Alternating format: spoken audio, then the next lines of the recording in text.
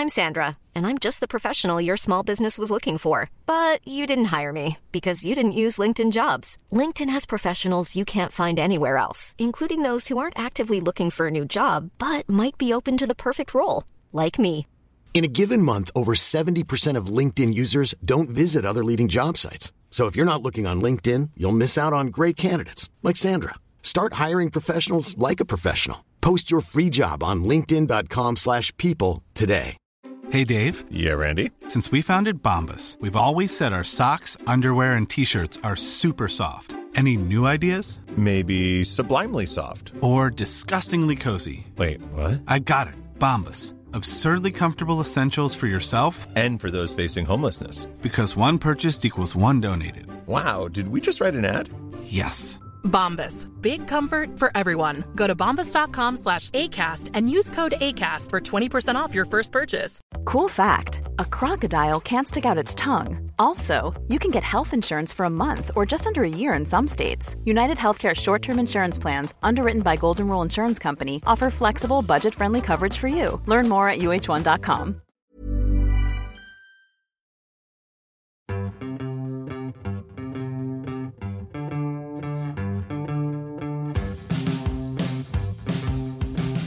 Hello and welcome to episode 2 of Old Brother.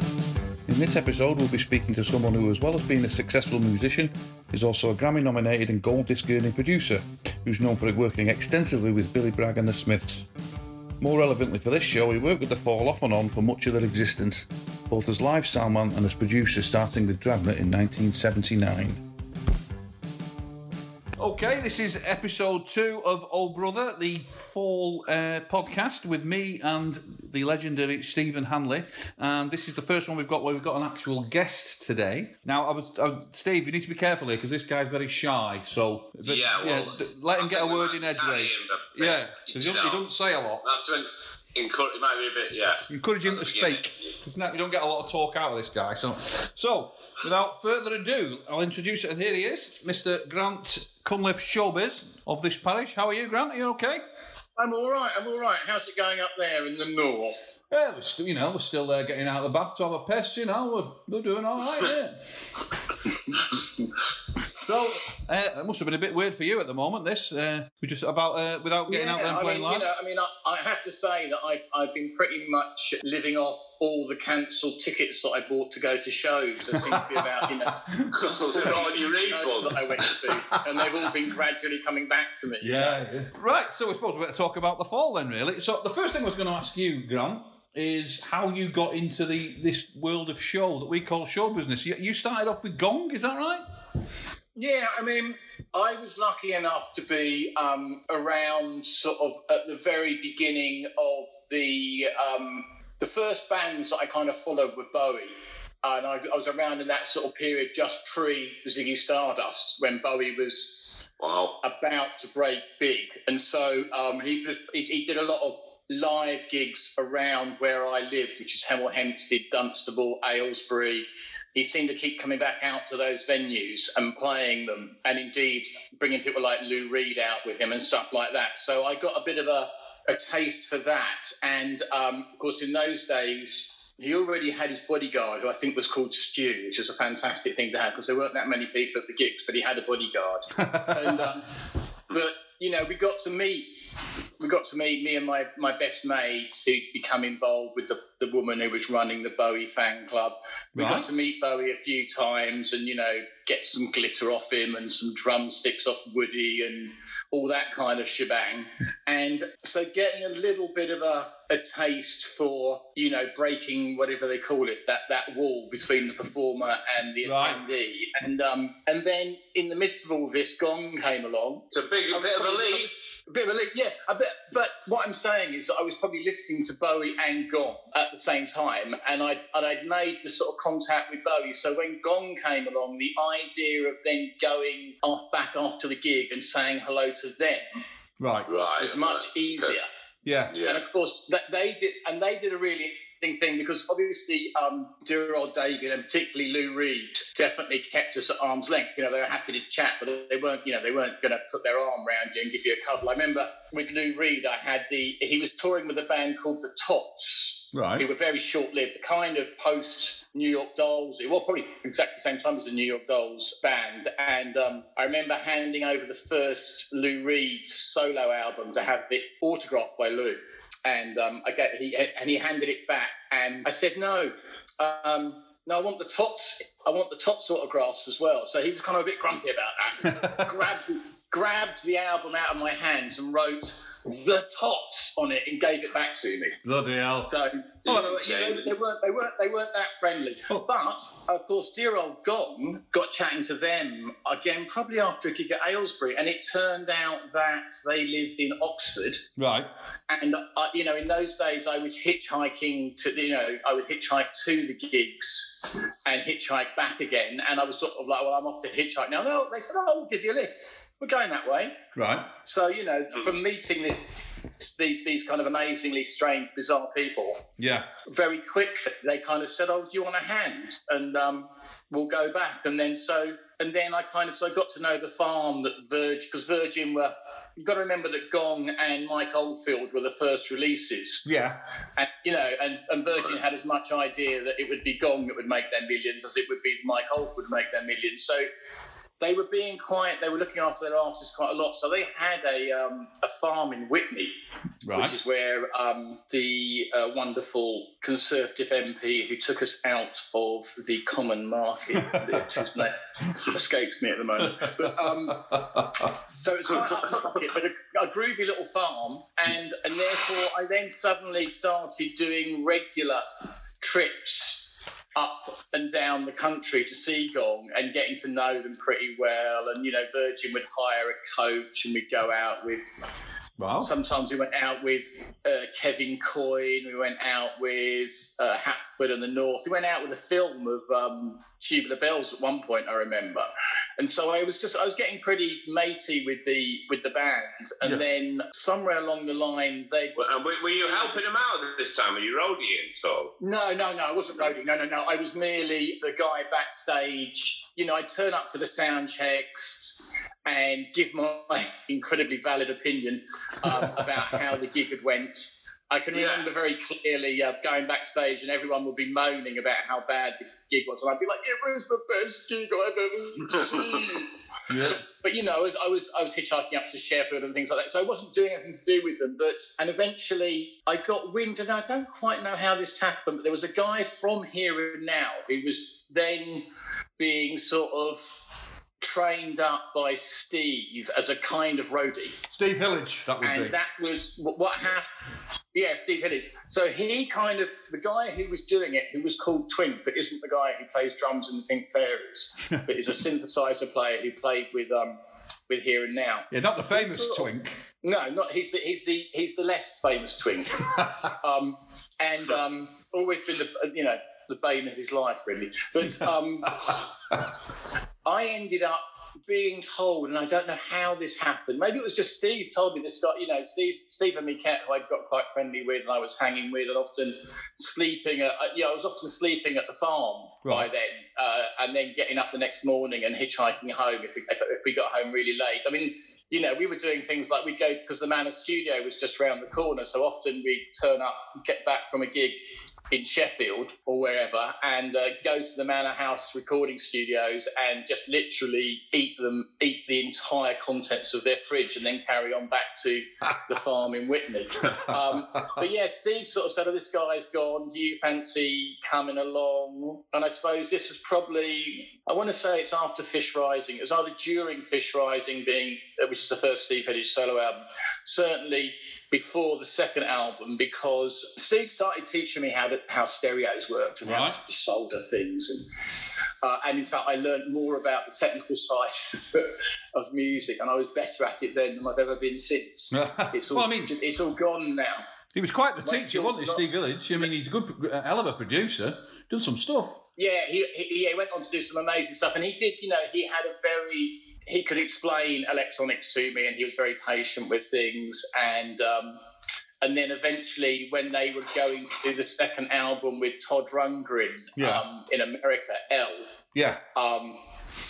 they had to move. They were by that time they'd kind of split from Gong, and they were moving their stuff out of Whitney. And I had a basement in my family house, and they wanted to stash a lot of gear there and then pick it up when they came back. So they then transported all their gear over to my house. They went off to America, and I was very pleased with that because Todd Rundgren was someone I really loved. And then they came back, and I think around about 76 was the first actual gig I did with Steve. I mean, it was great. Pre that, I'd been working out of Virgin Management and sort of helping to sort of get the players that were going to be in Steve's band. So Steve had a list of people like Mitch Mitchell from Jimi Hendrix, drummer from Jimi Hendrix, a series of bass players, a series of synthesizer players, and they kind of took me down to Robert Wyatt's cottage somewhere down in the West Country, which is where they moved to, and then they got me in.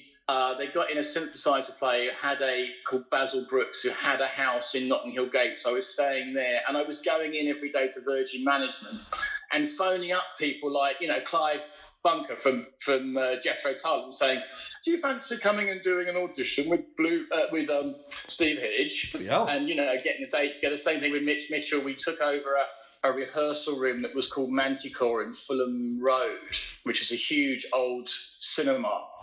And I have incredible memories of Mitch Mitchell coming down and obviously being a little bit spacey and probably a little bit too jazzy for what Steve wanted. But then when they'd done the audition, Mitch Mitchell then sat at the drum kit and probably played drums by himself for about 2 hours. And I just sat in the room listening to him. It was like a little bit like I thought, he hasn't got a drum kit anymore. Yeah. And he hasn't got anywhere to play. And he just wants to have a good time. But it was quite an awesome thing. So it was really weird. So here I was. You can't have been very old. How old were you then? I was 19. Bloody hell. I was already kind of, phoning up all these people that, like the synthesizer player from Arthur Brown's Kingdom Come or whoever these people were.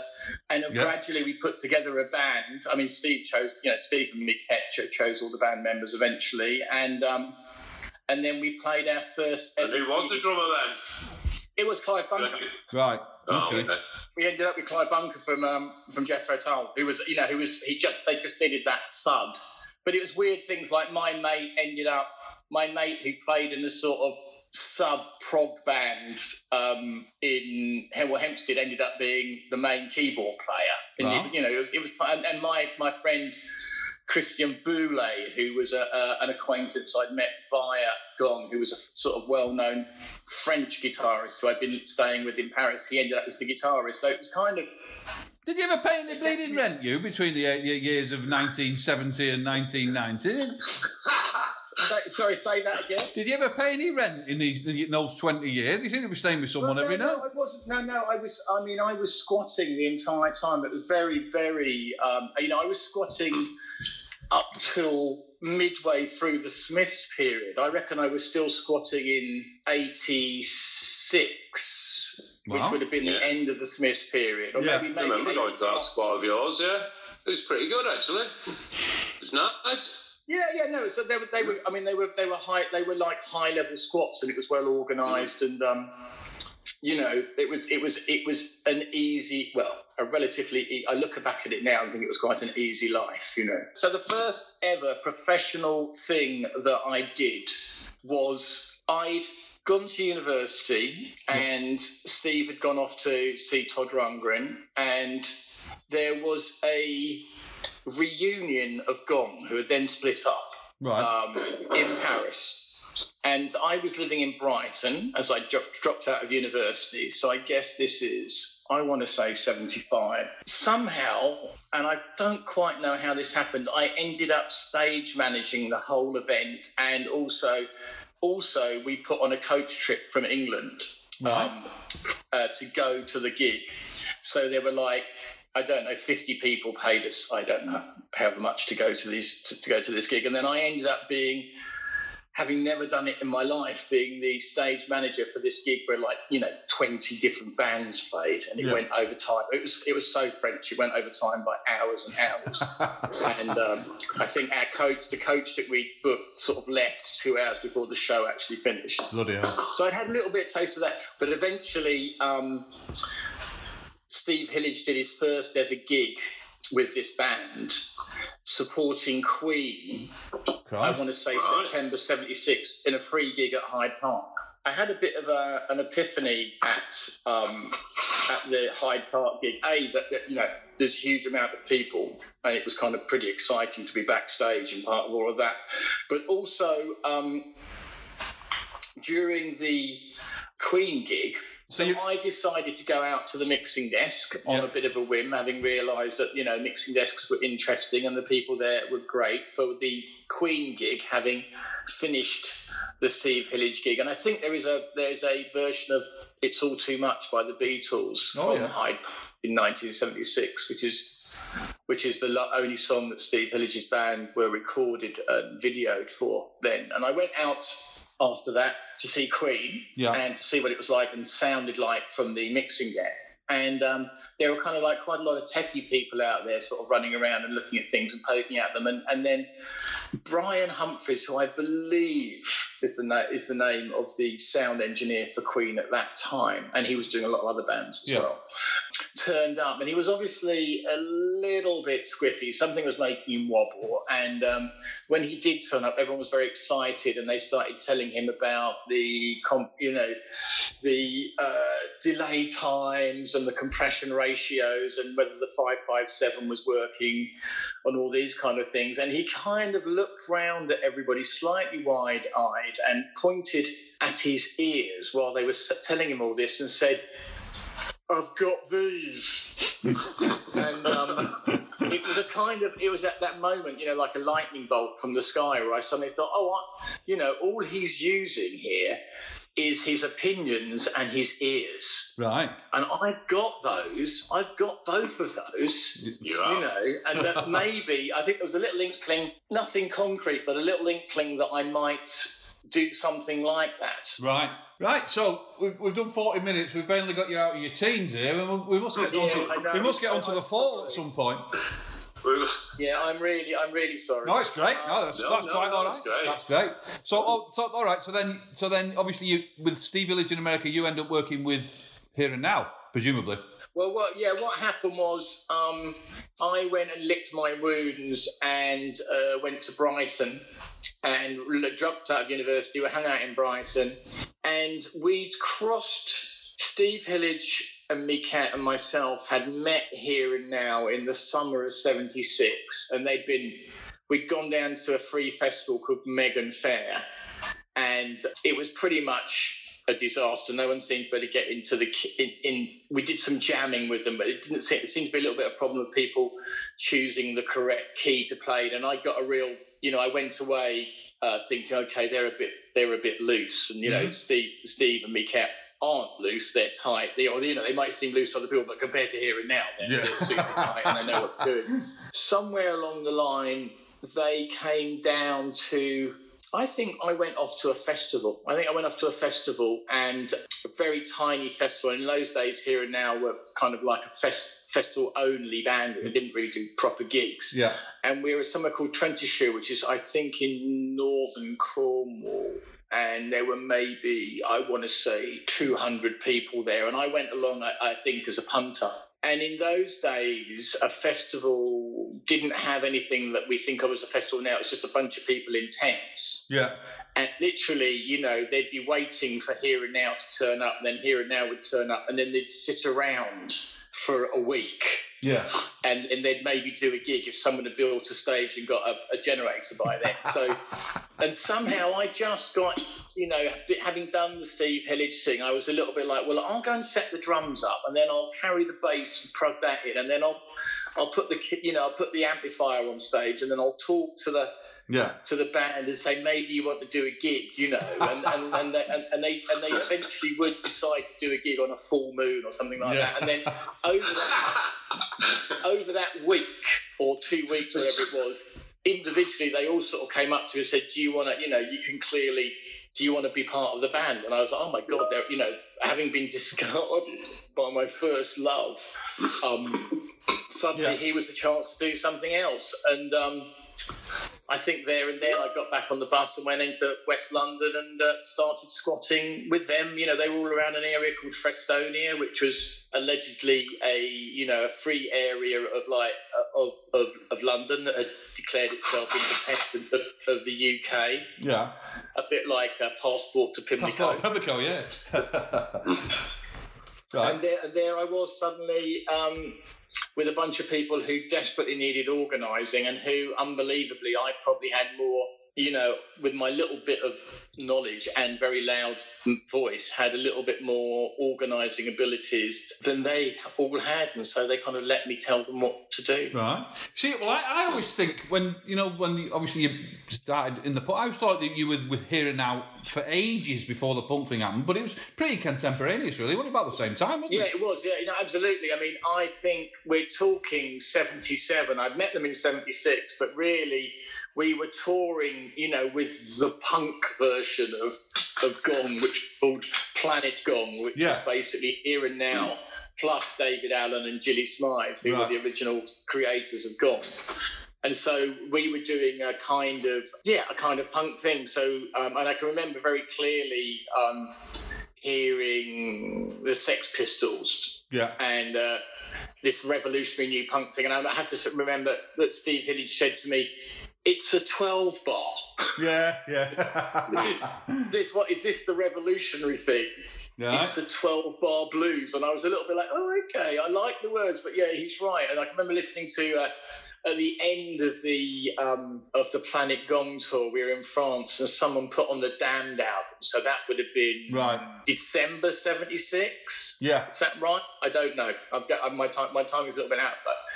But yeah, so I mean, we were pretty much started doing the Planet Gong punk thing in 77. And then what happened was myself and the drummer from Here and Now, we've been watching all that, because the punk thing happened all around us, we could see Clash. Yeah, well, you must have been right in the middle of all that going on. Yeah, we were in West London, so we could see, we'd heard the damn first album. I guess that's the end of 77, is it? I don't know. Probably a bit earlier than that, I think. But very early 78, we went and saw alternative TV in the 100 Club. Right. They were just astonishing. Mark Perry was brilliant. They did that thing where they let the audience come up and talk during the song, so which good. is Alternatives.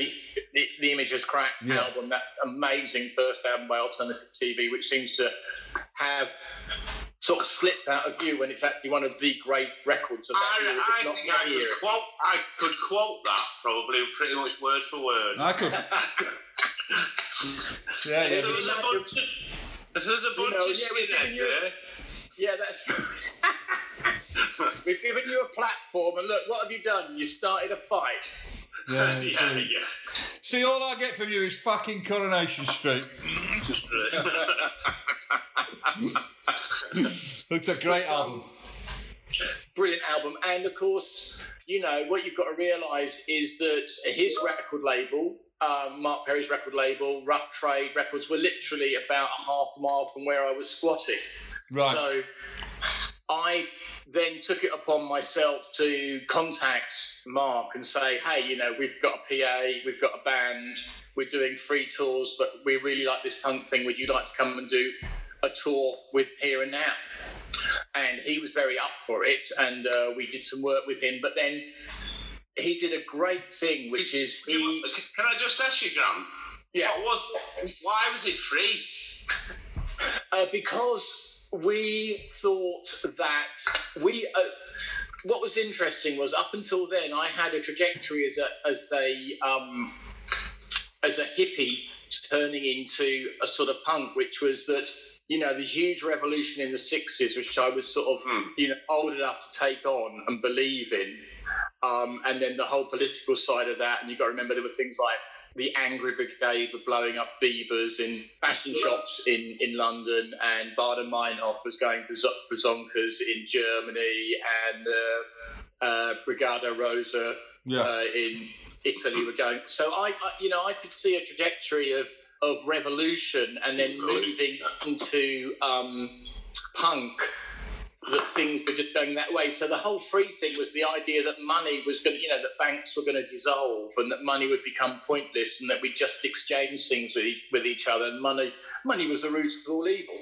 So that was the planning behind it. And then that we would then go and say to people at the end of the gig, if you think this is a good idea, can you give us some money to pay for petrol to get to the next gig, and also to buy ourselves food and guitar strings and stuff. So that was the way it was done. We were asking people to donate rather than putting people on the spot. And also, of course, it was without realising it was a perfect sell, because in those days, I would phone up social secretaries at the university and say, we want to come and put on something to entertain your students for nothing.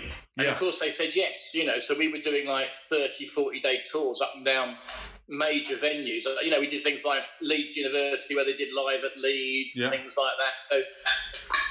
And of course, they didn't realise that we were. What were the clubs getting? Because I remember seeing, the four we're there now for the first time at small clubs. One in Liverpool, in Oldham and things like that. They would take the Tower Club. They would take it, and Eric's and things like that. They were just taking the bar. Yes, well, right. So they were quids in because they weren't having to pay any fee, Yeah. So was it economically viable then, just about? Or it was, yeah. I had to run a very tight ship, and there were often moments where I was surrounded by like 14 very hungry band members and saying, "No, we've got to save the money for the petrol fare," Yeah. But yeah, it worked. We were all signing on, so in those days, there was a little bit of money coming from us as well. But people would give us food and things like that. Yeah. I do remember one week where we literally lived for a week on homemade jam. Christ. There was no brick. That was a pretty story. It's the rock and roll dream, that, isn't it? Writ large. That jam that someone had made, on a Who made the jam? Who made the jam?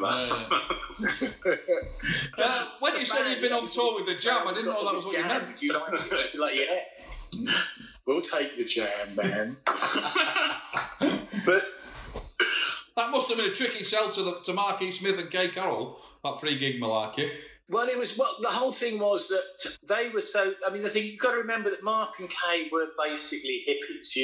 As much as everyone wants to rewrite that thing, Mark had long hair, didn't he? Yeah. Kay was a super hippie. What happened was, Mark Perry played us the unreleased version. Paid me and Keith, the drummer from the Here and Now band, played us the unreleased. So we're going to put this out in a couple of months, see what you think. And it was, Bingo Masters Breakout and Repetition. Yeah. And, of course, in those heady days, having seen Bowie and then met him, having seen Gong and then become part of the band, and having seen Mark Perry and then got him to come on tour. So it seemed really obvious to go, give us the phone number of that group, The Fall. Yeah. And we'll phone them up and ask them if they want to do some gigs, Yeah. Because The Fall weren't doing that many gigs then, We had a sort of, and we were saying, we can't pay you anything, but we've got a PA and I'll do the sound for it. And Kay and Mark was super friendly. Yeah. And certainly, I'm trying to think the first time I saw The Fall, I reckon it might have been some early 78. I think definitely they supported Susie and the Banshees at the Greyhound. Yes. Yeah, which is a dreadful little gig. And they were brilliant and stunning. And I can remember taking people down to see them. So whether it was just on the basis of Bingo Masters Breakout, or whether I'd seen some gigs up north as well, I don't know. Because I have some vague memory that it wasn't the first gig, but I know that for sure I saw that gig. And so, I have no memory of what Susie did at all with the Banshees. Yeah. But just being completely blown away by the Fall. I just thought they were astonishing, you know. Yeah. And I think that was probably, they still had that weird bass player. Eric, Sure. I was just remembering that. Yeah, Eric was in the band. I think what they did, because I was at that gig, and I think what they did was a similar sort of thing. That I think they hired a coach, charged a few people, you know, a five. Oh, or really? whatever. Yeah, and me and Craig and Mark Riley were one of them. Were three of them people. Yeah. Oh wow! But going down on a That's coach. right. There was a bit of people from up north. Right. Yeah. How interesting! Exactly what the Smiths did when I first saw the Smiths as well. They'd have a coachload of people coming down from Manchester to their gigs. Right. How weird is that? Yeah. What a weird! It goes round and round. But the four were on the coach. Oh really? As well? Yeah. Wow. They're on the coach with the people. Yeah. Wow. That's quite a good business model, that, isn't it? Well, it is. Yeah. Yeah. So they get their coach and the transport free, and Yeah. people get to go to London and see the gig. Yeah. Good idea. And they hadn't done that many gigs up till then, had they? I mean, they'd done maybe a couple in Manchester. There wasn't a lot of. It wasn't like they were digging a lot, and so we were saying, okay, we'll extend your reach. Yeah. And you won't have to pay a penny to do it, And Kay and Mark were totally up for it. Love their little hearts, and we were kind of, I suppose, here and now. If we had somewhere that was big, then one of our big places was Manchester. So we were in Manchester a lot of the time. So I got to, go round to the flat really early on. And, we were always eating it on the 8th day. I love that on the 8th day. It's still there. Yeah, and then I guess by the end of 78, somewhere towards, I don't think maybe the middle of 78, they started doing the Here and Now gigs with us, Right. for the Fall. So... And that's how you did the sound for the Fall, then, was it? That's how you got into that? because nobody really got the Fall. They didn't understand it at all, and I was like, oh God, I totally understand this. This makes absolute sense to me. It was a little bit like I felt that Carl had the structure and everyone else kind of diddled around him, know, and as long as Carl kind of like finished the song, they all finished the song at the same time. Yeah. But it was, I mean, you know what it was like, Steve. It was astonishing, wasn't it? The Fall were astonishing. Yeah. They were so good live with it. Yeah, and I mean, Mark, it was almost like Mark had too many ideas, he was just trying to get them out. Yeah. So you were just in there being absolutely bamboozled by not only the words but the music, because the music was so strange and weird. Yeah. And didn't seem to have any precedence. It wasn't punk thrash. Not at all, no. Not at all, no. I don't know, maybe thinking now, maybe it had a little bit of television in it, all that spiky lines from Martin. But I mean, Martin was such an interesting guitarist, and even Paulette was such a fantastically strange keyboard player, so it was all. I don't think I ever saw the original. Una, yeah. Although maybe I certainly met her, so maybe I did see her in gigs. But I think. Well, no, she didn't disappear when she left. She was obviously her and Martin were an item, so she was still hanging around even after she'd gone. Yeah, maybe that was it. Maybe I just saw her hanging around. Yeah. Yeah, it was a very friendly bunch in them. That's what Martin was saying. There was an interview with him recently. He said they were like a collective, weren't they? The Fall then. Oh, it was. Yeah. No, I mean, the thing was because I think even. And I think that lasted for a long time with you and Steve as well, Paul. Because I think that it was almost like you were pinching yourself that you were involved. We were involved in this absolutely astonishing band. I was just like, oh my God. Yeah, definitely. We were talking. Me and Paul were talking about the last time when we were saying that though that. The first time I met Mark, it was when we went to see The Passage, and it was formed by the first ex-bass player, and then they'd already gone through another keyboard player, and then they'd already gone through another bass player, two bass players, and why would you want to get involved with this? Yeah, the writing was on the wall. Pretty when they're going through so many musicians, why would you want to get involved with this? But we still did. I know, but the thing was, how blessed were we? What would our lives be like if we hadn't done that? I'm just astonished by. Although at the time it just seemed really natural and just seemed the next thing to do.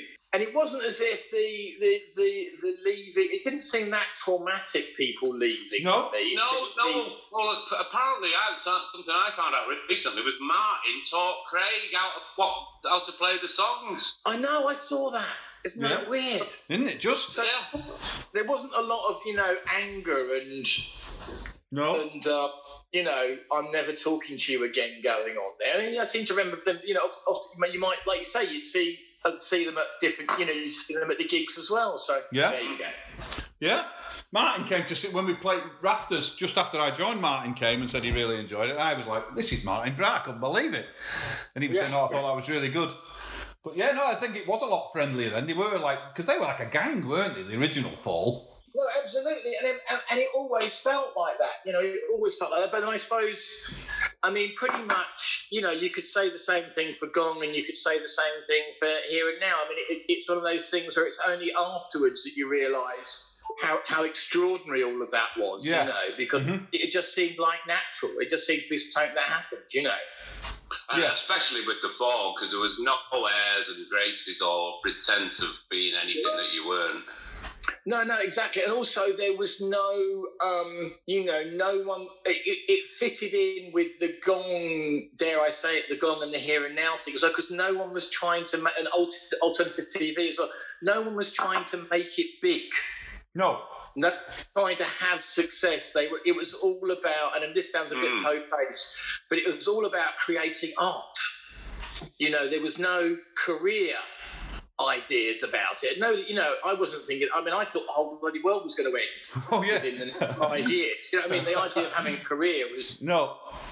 Well, there was never an idea that it would last. That the fact that it kind of still astonishes me that it's still selling that stuff that we made in 1980. People are still buying it. The idea of that at the time was just nonsense. Wasn't it?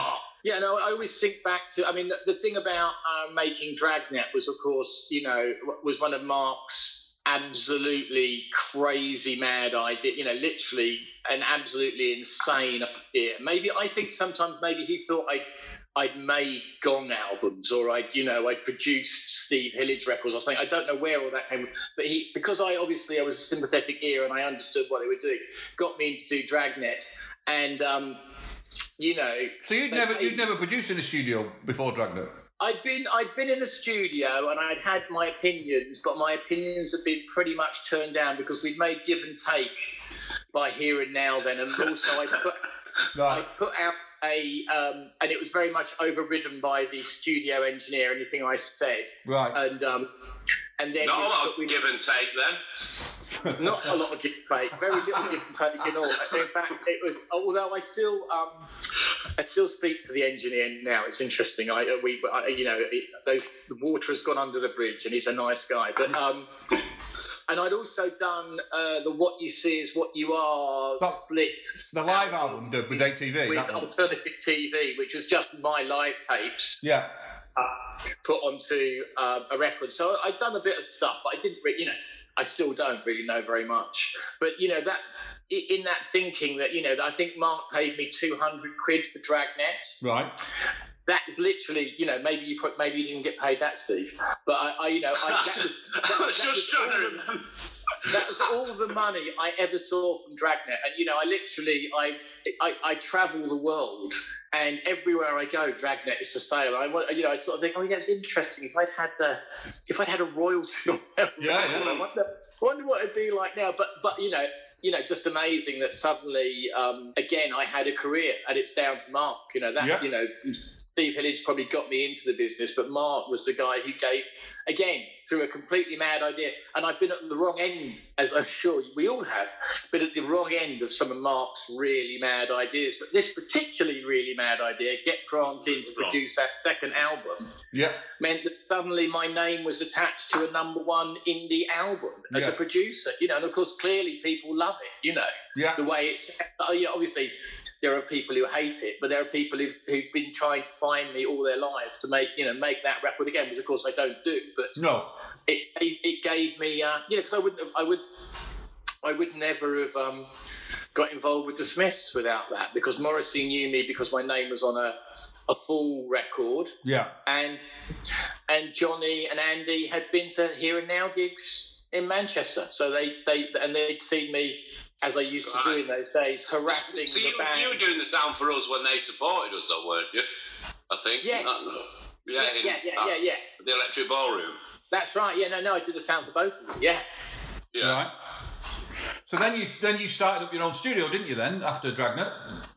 That's right. You took that £200 and parlayed it into a state-of-the-art studio. Yeah, it was a state-of-the-art studio. Do you remember the toilets? There was a hole in the ground, I can remember. I don't remember an actual toilet. A cement hole in the ground, wasn't it? Yes, I remember it well. But that was another classic thing. You know, we were looking, myself and Keith had decided to leave the Here and Now band by then. We were, you know, you could see that everyone was releasing records by themselves, and also that, you know, there weren't a lot of studios that actually understood what was going on. So, and we clearly thought we did. So, yeah, with the help of Dave the Slave, who was a Here and Now roadie, we kind of built a studio in a squatted basement. That was just such a wonderful moment for me, because obviously having built this weird little studio and having had the Dragnet experience, which had been a little bit like, okay, I'm somewhere else and I've got a real, you know, almost Steve Albini-esque desire to make this record with as little reverb as possible and all the other things, and not use any of the studio trickery, to then suddenly build a studio and be able to start building the reverb. So I wanted to use the reverb because I built the bloody thing, which was it was a plate reverb. It was a metal sheet, about 2 meters long by 1 meter tall. Got an EMT suspended on elastic bands, and then, you know, a microphone at one end and a speaker at the other. So, you know, insane. You know, it's such an easy thing to do. You know, I didn't know how those things were made. So to have got that, and then to squeeze you all into the room. Do you remember how small that room was? Yes. I still have nightmares. Still get claustrophobia. And there was no air conditioning or anything, was there? No.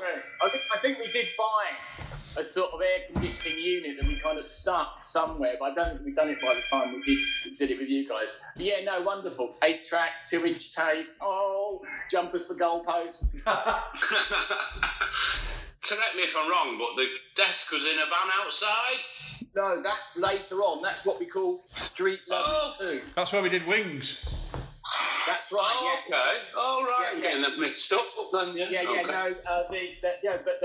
But I mean, it's a long time ago, Steve. You know what I mean? The fact that, you know, we know who each other are is that's the, you know, I mean, I recognise you, I know who you are. Yeah, and it's only because I built the fucking thing that I know it was like there. Yeah, no, we had it. It was a squatted building, and we turned up, and John the bicycle, who had the bicycle shop upstairs, we knocked and said, we know you've got a basement downstairs that's not being used. And he said, yeah, have you got 500 quid? And we went, okay, yeah, I think we have got 500 quid. We went off and borrowed 500 quid, and it turned out that he was about to have his legs broken because he owed someone 500 quid. So that was it. We never paid any other rent at all. And I know we were there for 2 years or 3 years. Not good for somebody with a bicycle shop. I'm not sure if he actually sold any bicycles. I mean, you know, squatted bicycle shop. I was never aware of any bicycles being sold, but at least it gave me something to do. I'm desperately trying to think of something about was there a chain involved, but I can't quite. You're backpedaling here. Yes. Yeah. That's so funny. It's giving me the arm. Oh God! So we did Pay Your Rates and Container Drivers in there. That's right, absolutely. And I think that was it. I don't think we did anything else that was then missed off. No, because what I remember about that is we did Container Drivers with you one day, and then we did it again the next day for a Peel session. Oh wow! Which is literally about 200 yards down the road from where the studio. That's right, yeah. Which is presumably was why we were booked into your place, is because we were doing the Peel session the next day. Oh yeah, that makes total sense. And as I say, the other thing I remember about Container Drivers is Mark had this nice little guitar solo, all worked out, Mark Riley. And, I mean, literally just before you pressed record, Mark said, Craig, you play the guitar solo instead. And he just had to make it up on the spot. And it is the weirdest guitar solo, that thing he plays in Container Drum.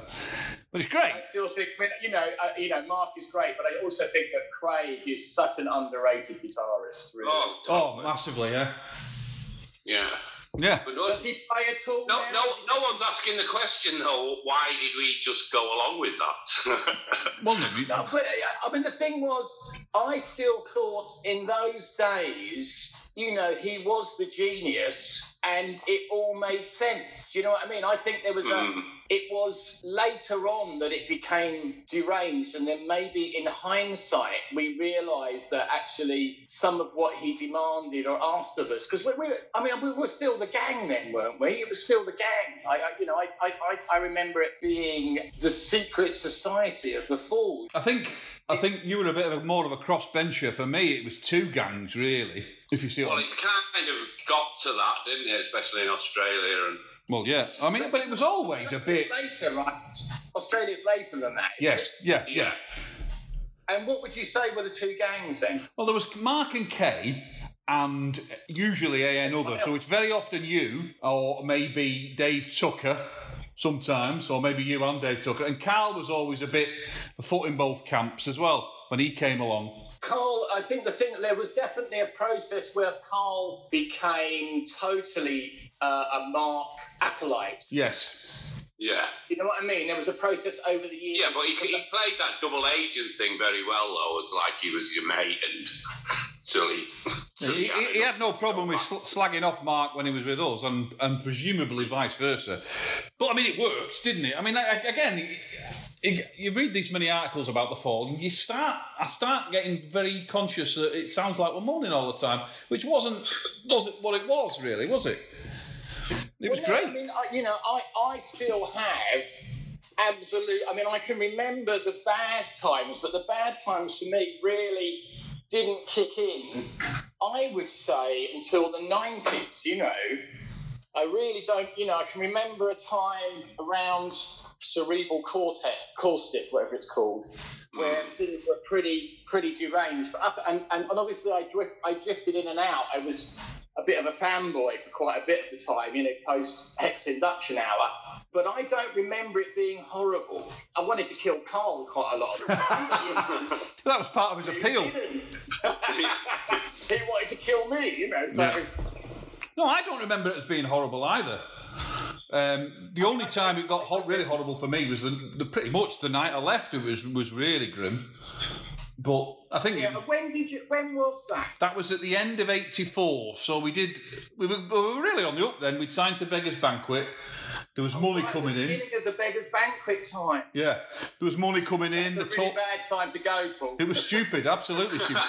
It was mental, because I went to Mark at the beginning of the tour in '84, and I basically said to him, I'm a bit worried that if I stay much longer, I'm never going to do anything else, and this is never going to be my band. So I'm always going to... And then he said, well, you're insane. And he was quite correct. I mean, why would you leave the Fall to go and play in a crappy band with your mates? But that's what I did. And what happened was I said that to him at the beginning of the tour, and he said, well, you're mental. Don't do that. Stay the year and then see where we are then, because, money's coming in. It's going to be great. And then we got to the end of the tour, and all the gear got nicked in Cardiff. I think it was in Cardiff. Oh, no, in Brighton, wasn't it? Right, and it was your fault, wasn't it? It was my fault, It was in Cardiff, and then... The band's fault. In fact, it was your fault, Steve, wasn't it? It was my fault, yeah.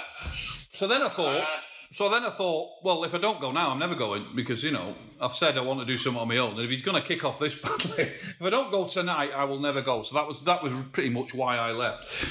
I mean, in a way, I can see your thinking, because, it was fairly easy, the Fall thing. Do you know what I mean? It's like, okay, but, it wasn't like meetings about, the record deal and you've all got to dress a different way. Things I've seen with other bands where they're like, the record label's pressurising you to drop two of the band, and we're going to dress you. We've got someone to dress you in these clothes. It was. We had all that. Well, but that was once you got to that, was it? That was once you got to Beggars, right? Yes. No, yes, I mean, I remember I mean, it happened a lot of the time throughout my time, but there was always seemed to be somebody trying to persuade Mark to go solo. And why are you paying these musicians to sit at home? Really? And you don't have, yeah, from Jeff Travis to that guy who ran Trojan Records. He just couldn't understand why Mark was paying these musicians. Yeah. Wow. No, I never realised that. It just, yeah, I mean, obviously... I mean, I knew why. Yeah. There's no point in being Mark Smith without somebody to shout at, is there? No, but I know what you mean about it being easy. I didn't have to think about anything being in the Fall. It was not, I didn't, you know, there was huge swathes of what people think of being in a band that I would never went anywhere near me. I would never have dealt with a promoter. I never dealt with, you know, booking the Abbey Road for cutting a record or when to talk to. I never did any of that. And I thought, you know... Well, that's what I'm saying. Certainly up to about... I mean, I would have thought from your perspective, I can see why you did it. Yeah. Because it's only in hindsight that I can see, you know, how remarkable the fact that the band even survived... Yeah. In a funny sort of way that the band survived to, like, you know, Slates. Yeah. You know what I mean? And then, you know, Hexing, Butcher, you know, so... It seemed to me that, yeah, you could, and in a way, I think I've been lucky to carry on staggering along in that sort of way. You know, I never really bounced into any of that madness, but it was definitely, it did seem easy. Yeah, definitely. It seemed easy. I mean, even Mark, I mean, the thing is, Steve, you would know that the thing was, there must have been a point where you just stopped taking Mark seriously in the rant zone, right? Yeah. But like you say, that in the 90s, yeah? I mean, that last 5 years I was in, it was awful. Yeah. That I can see. I can really see. I remember bumping into you a few times in London and being like at the end of my tether with it all. Yeah.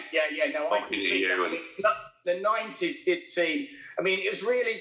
I think up to Curious Orange, it seemed like a fantastic. You know, like that was amazing. You know, to do that. Yeah, and even after with Extra K, when Martin came back, that was great. But after that, it just went. Yeah. I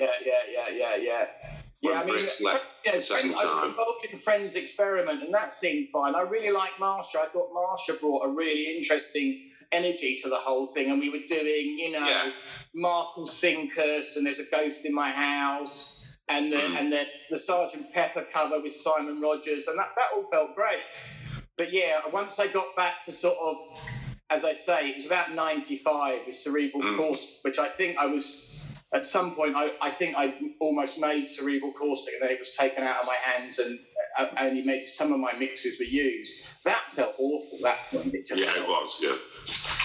I mean, there was still some great stuff, though. Like, so, Gran, I wanted to ask you what it was like. What was it like then after us then? I was going to get to that.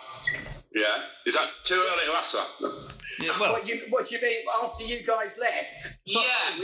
No, it was really weird. It was really weird. I mean, because the Unutterable, they'd done some stuff, and it was really basically me and Julia. That's right. It was me, Julia, and Mark. And Mark was pretty gone by then. But I mean, so. It's Dr. Book's letters. I saw the other musicians, but I mean, they were certainly the guitarist was a very damaged person, and Tom Head kind of was very cynical about it and didn't ever have that gang. Yeah, the gang mentality had kind of gone by then. I think, you know, people knew they were in for a couple of, and Mark was. It was kind of.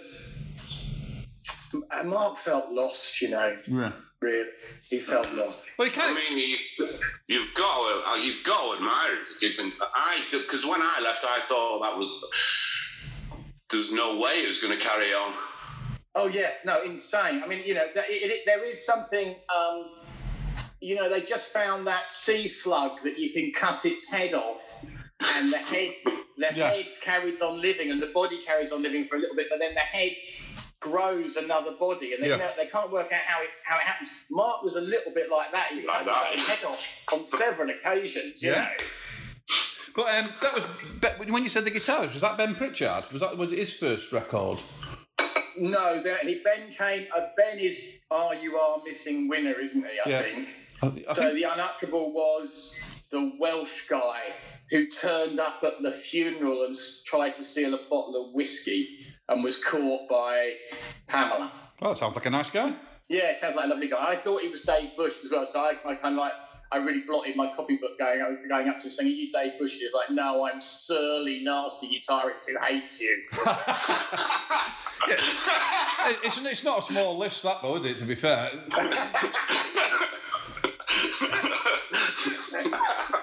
But having said that, Dr. Buck's letter is brilliant. It's one of the best things I think the Fall ever did, isn't it? Oh yeah, no, it's stunning. I mean, the thing was, in classic fashion, he hadn't done the words. So I had basic tracks of most of them had been done before I turned up, but I then decided to add a lot of keyboards from Julia.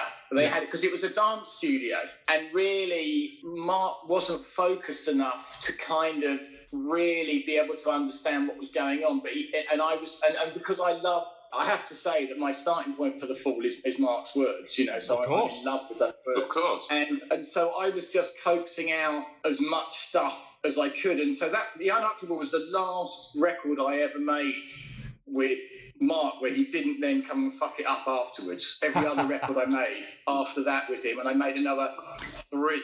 Well, what about Imperial Wax Solvent? That's a great album. Yeah, but have you heard my version? I don't think I have. No, is it better? It's called the Britannia Row sessions. Okay. I think what they did was they kept my vocal comps. So that was the thing, because I loved Mark's words, because to a lot of people it just didn't make sense, and so they couldn't tell where Senseless Madness started and Inspired Genius stopped. So they literally, a lot of the time, I think on the records I'm not involved with, there's kind of unedited and unloved kind of vocals. And at that point I was doing I always think about Miles Davis in his later period, where they were taking things like Ted Maceo, something like that, was the producer or engineer, and he did things like, I think on Bitches Brew, like he took a solo and then dropped it in 4 or 5 times and made it a chorus in the song, as a motif. Yeah. And so I felt I was doing that with Mark's vocals. I was taking ideas he might only have done once and saying, actually, this is brilliant. And, but I find was like that. Yeah. The shards kind of wouldn't coalesce, but I could get the shards to coalesce, to quote one of his lyrics. I could see what he was trying to do. Right. And what they did with Imperial Wax Solvent, I think, is they took my vocal comps, which made sense largely, and then redid all the music, or went back to, I don't know what they did. I mean, it was, Okay. I mean, I'm really proud of Imperial Wax Solvent, and I'm also really excited about the fact that my version of Remix, which has got like 6 songs they didn't use, coming out. So, is it coming out? I was just going to ask you that. Will any of this stuff see the light of day then?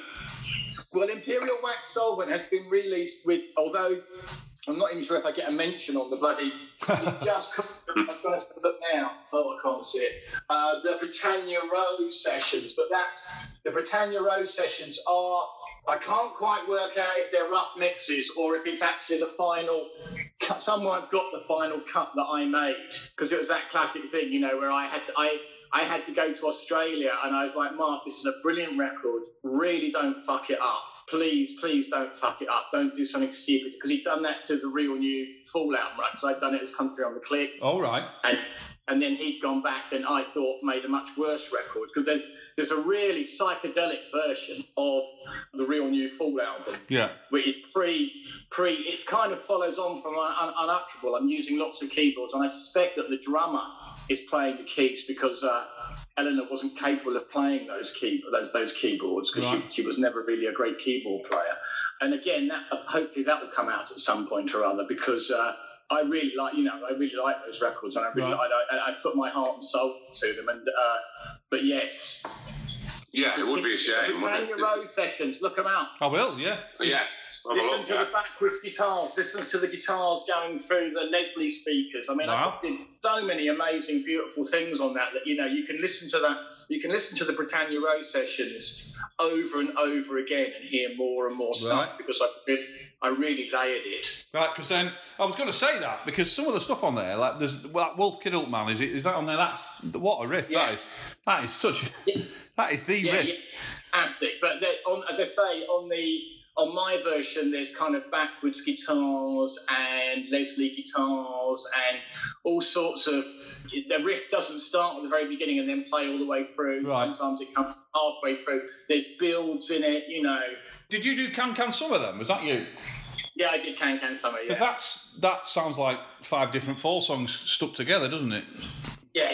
I mean, it was an interesting time because it was the first time for the band, and I was having to sort of in a funny sort of way, I was having to be the full head. Do you know what I mean? Because I think. Well, yeah, I was going to say, it sounds like you did a lot more than just produce it. Yeah. Well, I mean, they were the first time in the studio as a band, and. So what band was that? What lineup was that? That is the Lads. That is, that's the band that went on forever. Yeah, for whatever it is, 9 years, isn't it? 9 years they did, or even longer. No, 9 years. Yeah. And I think in a way he'd done full head's role and Reformation, which sounded like they were stuck. I'm not sure how foolish those records are, because it sounds like the band aren't fitting in with the full imprint. But I thought by Imperial Wax Sultan, I thought I brought it back a little bit, definitely more back. Yeah, because there is blindness though. Blindness is amazing. Yeah, where is that? That on Reformation? No, it's on Fall Heads Roll, isn't it? Because it's Steve Trafford who plays with us. Yeah, no, I like Steve Trafford. I made that record that never came out with them after Full Heads Roll Reformation. There was a great record made, Well, who's got that? Who's got the tape of that then? It'll turn up. These things always turn up. Someone's got them somewhere. Well, considering some of the shit that's been released, you would think that if there's a properly recorded set of songs, someone would want to put them out. Yeah, I think they're mainly instrumental from my memory of it. Ah, right. I mean, it wouldn't take too much of a leap for someone to do like they did with the Doors and the American Prayer, that kind of thing. Oh no, absolutely.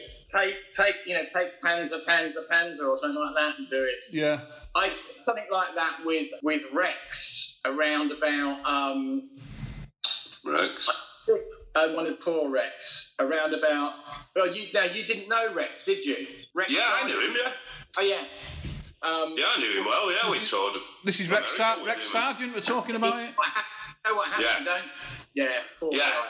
I did a remix around about, I want to say, Middle Class Revolt. We did something with some sort of discarded vocals. I've got that somewhere, and put some sort of, it was because it was all in that dancey mode. And I was going over to his studio because he was living in a house that had a studio in the basement. And I'd go over there and do some stuff with him. And we did that. We took some sort of verbals that hadn't been used and everything and threw them onto a dance mix. I wasn't entirely happy with it, but it was fun to do. Yeah, you could see somebody enterprising with doing it, couldn't you?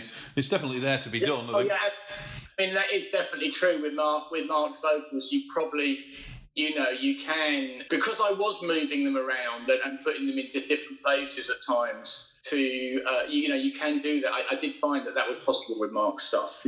Yeah, I find that amazing, to be honest, because that is so far removed from my experience of Mark with his vocals when I was in the band, that he took so much care over what went where, and you'd have 2 or 3 vocals going in. That was his big thing, wasn't it? Making sure that he got.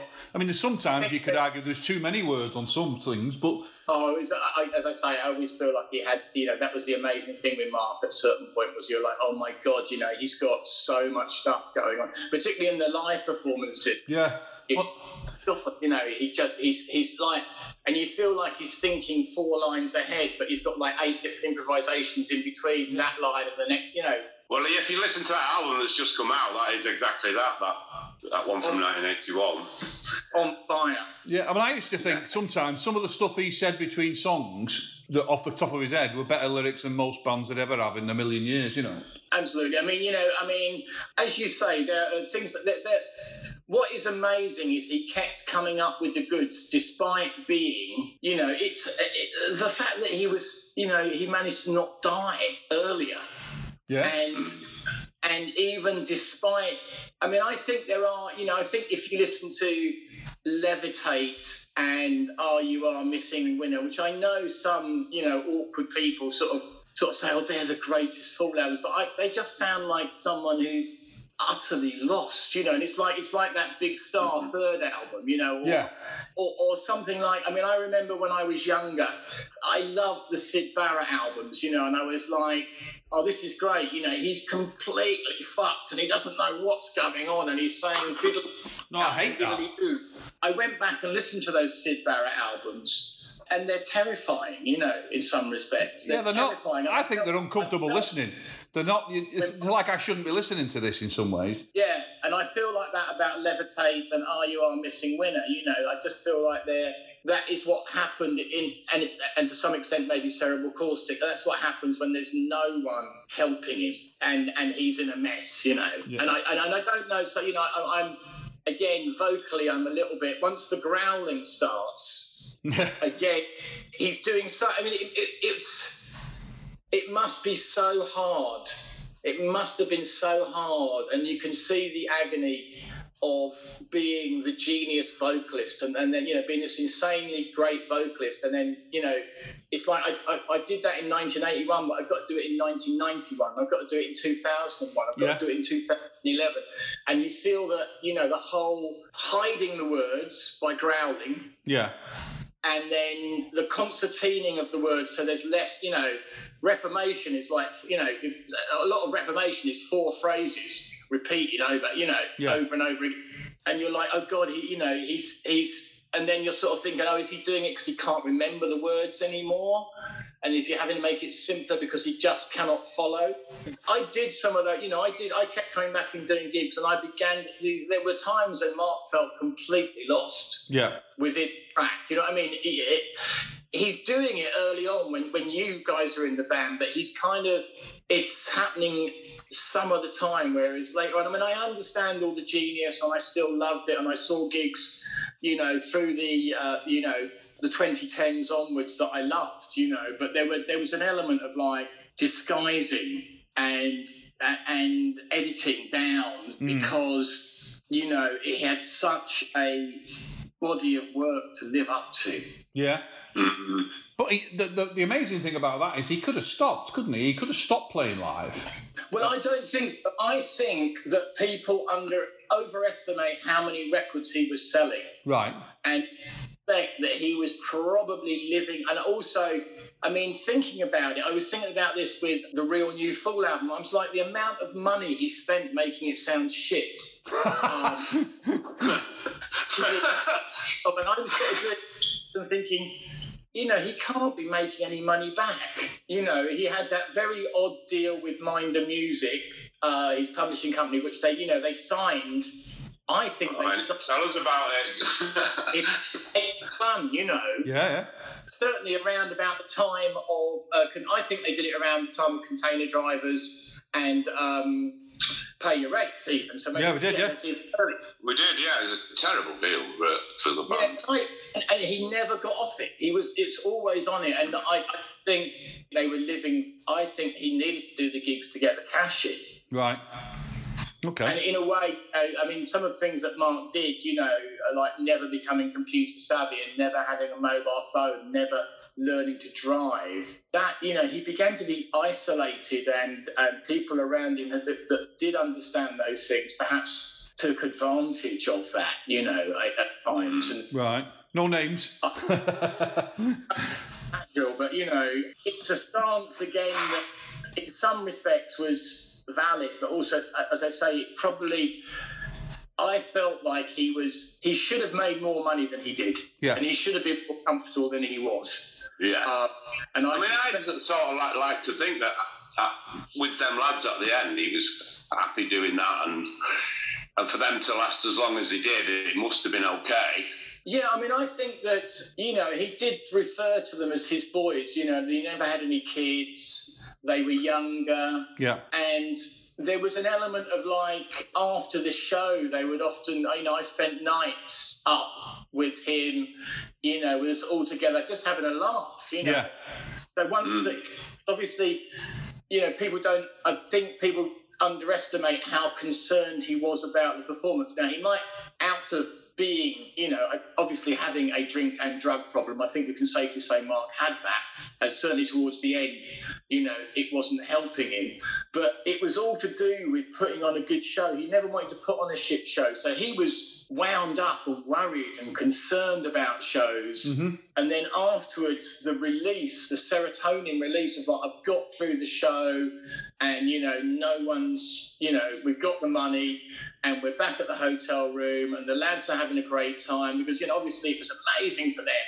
Yeah. To be in this position of having, played to not a lot of people and people not listening to you, to suddenly play to a lot of people and to have a lot of people caring about you. It would have been, it's a repeat of what happened with you guys. Do you know what I mean? Taken from... Yeah. You couldn't imagine suddenly being like, oh God, we're this amazing band. We're part of this legend. You created the legend. But they stepped into those shoes, did a pretty damn good job of it, I think. Definitely, yeah. Definitely, yeah. I think it was healthier. The lines were drawn when everybody knew where they stood. I think by then there wasn't any pretension of. Any idea of it being like a band in the sense that it was as much you as anybody else. I don't think they ever needed that or expected that, did they? They knew that they were working for Mark in a way, which is a healthy thing, I think. Yeah, and also I think that they went into it with their eyes open. I suspect they perhaps didn't take Mark's instructions as seriously perhaps as we did. Yeah. I think we really listened to it because Mark had got, had created this thing and we were part of this amazing thing and we could see, that it'd gone from, a flat without a fridge to this kind of amazing legend. We kind of followed what Mark was doing and perhaps we followed it a little bit too closely. Do you know what I mean, Steve? I felt like... yes, I do, yeah. Yeah. We were listening to it when we should have just gone, yeah, you're right, it should be more purple. And then just carried, look, I'm playing it more purple. Carried on playing it like a snake. Yeah. It wasn't. To be fair, he did play it very much like a snake after he had that instruction. You can hear the snake-like nature of the whatever it was he was playing. But yeah, I think that's true. I think, but then I think you can see it. You can see it. There's the more I read about Beefheart, the more I realise that that in a way that happened. Those last albums that he made. The band, obviously, the Troutmask Replica band was starving, and he was transposing songs which had 3 different key changes from a piano improvisation that Beefheart could never do again. And then later on, they still make those great records, Ice Cream for Crow and all those things. But you've got the feeling the band are going, actually, we know what to do now. You know, you can suddenly play it like an envelope being swallowed by a seal. But, I know what to do. Yes. We've got a format and I know what to do. You don't want a format, though, do you, a lot of the time? If you know what I mean. No. I don't think it ever became... It might be the format, but I don't think the fall ever became formulaic, did they? Well, I'm wondering if those... if through the... I don't know. I felt like through maybe the last... Your Future Outclutter, GB, the sublingual...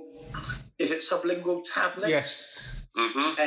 And New Facts. I felt those had a similarity to them. Right. That perhaps, obviously it's my perspective. I always think that my version of Imperial Wax, my version of Remix, which eventually will I think the Britannia Rose Sessions is as close to my version of Imperial Wax Solvent as has gone out, and then my version of Remit will eventually, I'm sure, pop its head up. I think they step outside that, and I'm rather proud of the fact that they've done that. And, I just feel like I had, I just felt like... And did he ever give you any reasons why he changed it, or? No. Well, I mean, it's still pretty incredible when you think about it, that a band that lasted that long, you could still talk about changing up the formula and making things... I mean, most bands who've lasted that long are basically just... not that there is that many bands who lasted that long, but the idea of them doing something original and away from the formula after that long is just... It's laughable, isn't it? Yeah. No, hats off to them. I always admired all three of the guys, and I've seen Imperial Wax since, and they're pretty damn hot, I'd really like to see them, actually. Yeah, no, they're definitely worth a view, because they kind of, I think they do a better version of what they do now as Imperial Wax than they did as The Fall, actually, to be honest with you. Well, Right. Thanks for joining us for episode 2 of Old Brother. Episodes are released every second Wednesday, so look out for episode 3. Please follow us on Twitter @Old Brother Show, where you can subscribe via iTunes or link to Spotify, so you'll never have to miss an episode. If you feel like rating us on iTunes, that'd be lovely too, or at least tell your mates how good it was. If you're interested in hearing more from me and Steve, you might want to check out our books, The Bid Midweek and Have a Bleeding Geth, both available from Root Publishers and all good bookstores. See you back here soon, and remember, if you're driving, take your car.